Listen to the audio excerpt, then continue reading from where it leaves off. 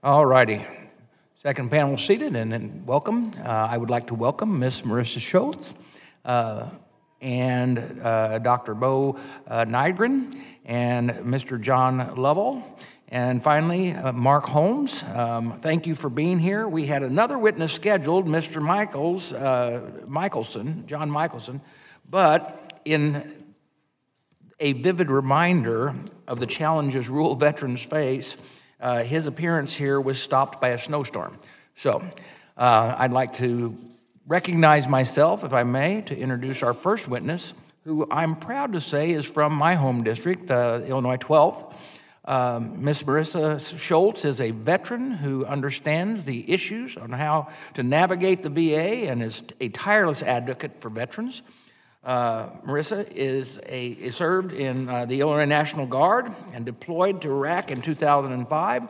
And when she got home, she enrolled in classes in Eastern Illinois University and eventually took a job with the Salvation Army Supportive Services for Veterans Families program, where she's a healthcare navigator. It is my pleasure to have Marissa here today to bring her vitally important perspective to the table. Ms. Schultz, you are recognized for 5 minutes for your opening statement.